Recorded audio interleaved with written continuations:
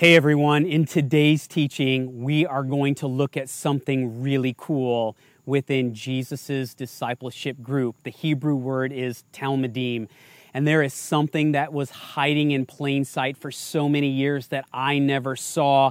It is electric, and it's going to give you a whole new perspective on something Jesus was up to during his life and his ministry. Hello everyone, I'm Brad Gray and welcome to the Teaching Series podcast. I've learned that most of us have never been taught how to engage the Bible the way it was intended in its original context, and we are missing out on so much. I created the Teaching Series, which is a weekly video series that explores some aspect of the Bible in its original context and then talks through how we can apply it well to our own context. This podcast is the audio version of those highly visual video teachings, which can be found at walkingthetext.com. Please feel free to rate and review this podcast. Thank you so much for listening, and let's jump into the episode.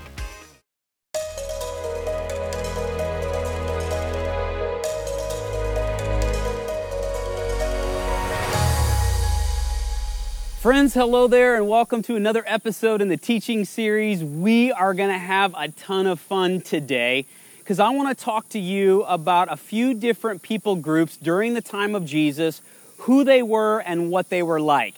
And to help us out today, I've got my 4 kids along with 5 of Mark Nogler's kids.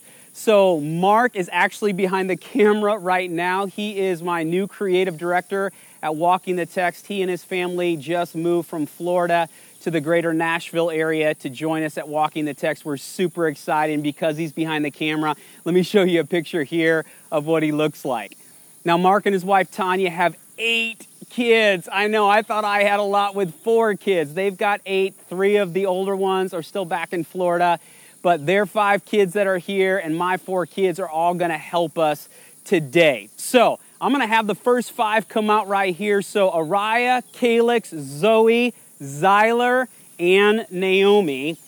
You guys are going to be my fishermen today. So go ahead and snag this net right here.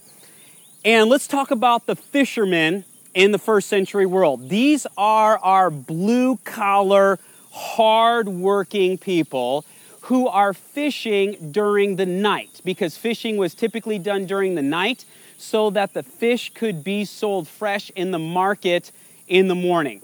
And so these are the ones that are working really hard to provide the food for the people, particularly around the Sea of Galilee. All right, another group, we're going to have Hannah come help us here. Hannah is going to be our tax collector. Now, we're going to have to take a little bit more time to explain our tax collector. But in the first century world, like today, you have to pay taxes. And there are 2 places that your taxes go. The first place, if you're a good Jew, is to the Jewish temple in Jerusalem. You would pay the annual tax to the temple, which was due in the springtime. You would also pay a tithe on your crops. That was to the temple. But Rome is ruling the world at this time, and so you pay taxes to Rome as well. Now, there's what we call a direct tax, which is a tribute tax that went because you were under the boot of the empire, and the governor of your particular area, or procurator is what they were called, they would be the ones that would collect the direct tax. The indirect tax were taxes on all kinds of other things. And so what the Roman governor or procurator would do is that they would ask a chief tax collector to collect those taxes on behalf of Rome. And how this would work is this, is that the governor would go to a particular area and he would say, okay, here is an RFP, a request for proposal, for those of you who want to take on the role as a chief tax collector. And so someone would stand up and say, hey, I'll give you $7 million for this area. And another person would stand up and say, I'll give you $9 million for the area. Of course, who's going to get the contract? The one who has bid more. And so the governor would say, okay, $9 million, you get the contract. And that chief tax collector was responsible for handing over those funds to the governor, and then over the next year, he would recoup his losses, or what you could say his investment, because a chief tax collector like Zacchaeus, he's our only chief tax collector in the text, would hire underlings, if you will, just called tax collectors. And now it was Hannah's responsibility for going out and collecting the taxes. Now, everybody knew that this system was corrupt, that Hannah was corrupt, because Hannah would go and she would exact more taxes than what she was supposed to, because not only did she have to give the money to her boss, but she had to make a living for herself. And so she would take more than what she was supposed to in order to get the taxes, not only for her pocket, but also for the chief tax collector. And the chief tax collector and the tax collectors were Jewish, exacting taxes from their own people to hand it over to Rome. I am so sorry, but you are among the most hated people in the first century world for the Jewish people. There is our tax collectors. All right, now Denyon and DeMarcus are going to represent our third group here. These are our zealots. Now, the zealots in the first century world were religious extremists. They thought the kingdom of God came through force. And they loved the Lord their God with all their heart, with all their soul, with all their might. And the second greatest commandment for them is you do not commit idolatry. And coins were a form of idolatry because on the coins had the image of Caesar, who called himself Lord and God. And so for the zealots, they did not like anybody who was working alongside of Rome. And so even within the zealots, I'm going to borrow this for a moment, DeMarcus, there was a subgroup called the Sicarii, based on the word Sicae, which means the curved dagger.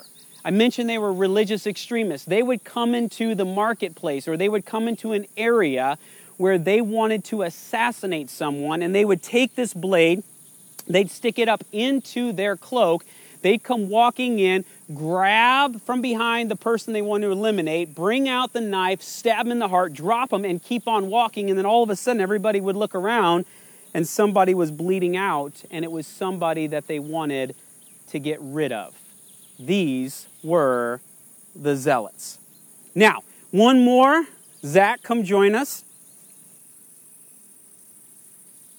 So, Zach, you are just going to represent a miscellaneous fourth group. I know it's not a big role, but you look good to handle it. So, all right, now what I want to do is this, is I want to pass out a couple of passages that I'm going to have you read.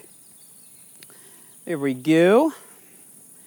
And beginning with you, Naomi, please read the passage reference and your passage nice and loud for us, please. Mark 1:16 through 18. As Jesus walked beside the Sea of Galilee, he saw Simon and his brother Andrew casting a net into the lake, for they were fishermen. "Come, follow me," Jesus said, "and I will send you out to fish for people." At once they left their nets and followed him. All right. Peter and Andrew. All right, Zoe, you read yours, please. Nice and loud. Mark 1:19 through 20. When he had gone a little farther, he saw James, son of Zebedee, and his brother John in a boat preparing their nets. Without delay, he called them, and they left their father Zebedee in the boat with the hired men and followed him. James and John. All right, Araya, read for us John 1:44 for us. John 1:44. Philip, like Andrew and Peter, was from the town of Bethsaida. Philip, most likely. And here is why. Because Bethsaida was a fishing village. So if it's like Peter and Andrew, then Philip is likely also a fisherman as well. We have at least 4, perhaps 5 fishermen in Jesus' group. All right, Hannah, nice and loud for us, your passage. Matthew 9:9. As Jesus went on from there, he saw a man named Matthew sitting at the tax collector's booth. "Follow me," he told him, and Matthew got up and followed him. So now we have Matthew who collects taxes, And tax collectors would do this at either the ports or between regions. Okay, Dinian, read for us your passage, please. Matthew 10, verses 2 through 4. These are the names of the 12 apostles. First, Simon, who is called Peter, and his brother Andrew. James, son of Zebedee, and his brother John. Philip and Bartholomew. Thomas and Matthew, the tax collector. James, son of Alphaeus, and Thaddeus. Simon the Zealot, and Judas Iscariot, who betrayed him. Simon the Zealot. Are you kidding me? Now here's the other thing that's possible, is that Judas Iscariot, you're Simon the Zealot, you're Judas Iscariot is Ish Kiriot in Hebrew. Some people see this as a man of Kiriot, and if this is the case, Kiriot was a zealot hideout 20 miles south of Jerusalem. Now, we don't know this for certain, but we know we at least have one zealot in the group, and we may have a second zealot in Jesus' Talmudim, or his discipleship group. And Zach, you just represent the rest of the disciples. We don't know a whole lot about the others, but you're representing the last set of disciples. Now, understand something here. The fishermen did not like the tax collector, because the fishermen looked at the tax collector and said, "You are corrupt and you're taking more from us than what you are supposed to." The fishermen did not like the zealots because the fishermen thought they were idiots for thinking that the kingdom of heaven comes through force. Now, the tax collector doesn't like the fishermen because the fishermen keep complaining, and the tax collector just says, "Well, just buck up. This is how the world works." And then the tax collector doesn't like the zealots because they have likely assassinated one of their family members, and they fear for their lives because these are religious extremists. And then you have the zealots who do not like the tax collectors because they say it is treasonous for you to do what you are doing. And then the zealots don't like the fishermen because they think they should rise up and revolt against the tax collectors because they're a bunch of wimps. And this is Jesus' Talmudim. Socially, politically, religiously, economically, they could not be more different. And yet Jesus brings them all together and he's like, "Kumbaya, y'all." And this is what we have. All right. Thank you all for helping me. You guys can head that direction. Awesome. So what are the implications of this? If this is Jesus' discipleship group, what in the world is going on? What is Jesus after? Well, that is what we get in John 17. Listen to these words from verses 20 to 23. Jesus is praying for not only his disciples, he does that in John 17, but he prays for the disciples who are to come, us. And he says this, "My prayer is not for them alone. I pray also for those who will believe in me through their message, that all of them may be one, Father, just as you are in me and I am in you. May they also be in us, so that the world may believe that you have sent me. I have given them the glory that you gave me, that they may be one as we are one, I in them and you in me, so that they may be brought to complete unity. Then the world will know that you sent me and have loved them even as you have loved me." You know what this tells us about God and how God assembled Jesus' Talmudim? Is that God is not a God of uniformity. God is a God of unity. That in the kingdom of Christ, diversity is what God is after. There is a dignity to difference, and diversity is not the aberration. Diversity is actually the expectation. That God has created all people differently, and God doesn't want them all to be uniform, but he wants them to be unified.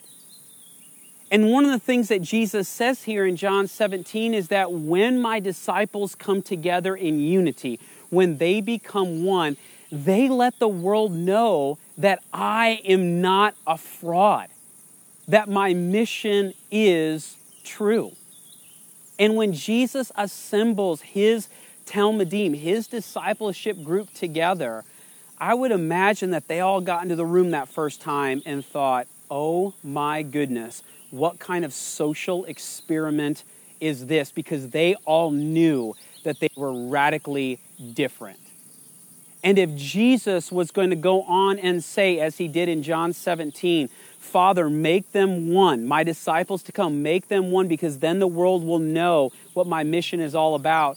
Jesus said, I am going to prove it with my discipleship group first. And Jesus knew that if he could take these guys from all of these radically different backgrounds and different voting and different thoughts and ideas on how things should play out, and if he could bring them to unity, not uniformity, but to unity, Jesus would show that this was possible in any age with any group of people.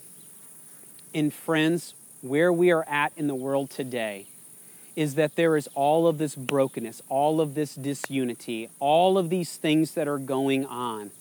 And Jesus goes, the church is called to band together, to not be uniform, but to be unified. And as they come together, loving and respecting one another, of all races, of all different backgrounds, of all different ways that they vote, Jesus said, I'm not asking them to be uniform, but what I'm asking them to be is unified. And that comes through love. It comes through respect. It comes in recognizing that Jesus is the one who sits at the center of it all. The goal is to become unified with Christ and to allow him to do things in us and through us to bring his church into unification so that the world may know he is true. And I wonder for us today what that looks like for all of us to grow in our unity, particularly with those who don't look like us. Welcome to Jesus's Talmudim. Well, friends, as always, we have additional questions at Walking the Text that will help you to go further and deeper with an episode like this. I'd highly encourage you to check those out. And we are going to be continuing in our next episode in this series, The Dignity of Difference. And we're going to talk about something that I believe is going to be super helpful and very challenging to us all. But for now, thanks so much for watching. Thanks for listening. And may you walk out the text well in your life.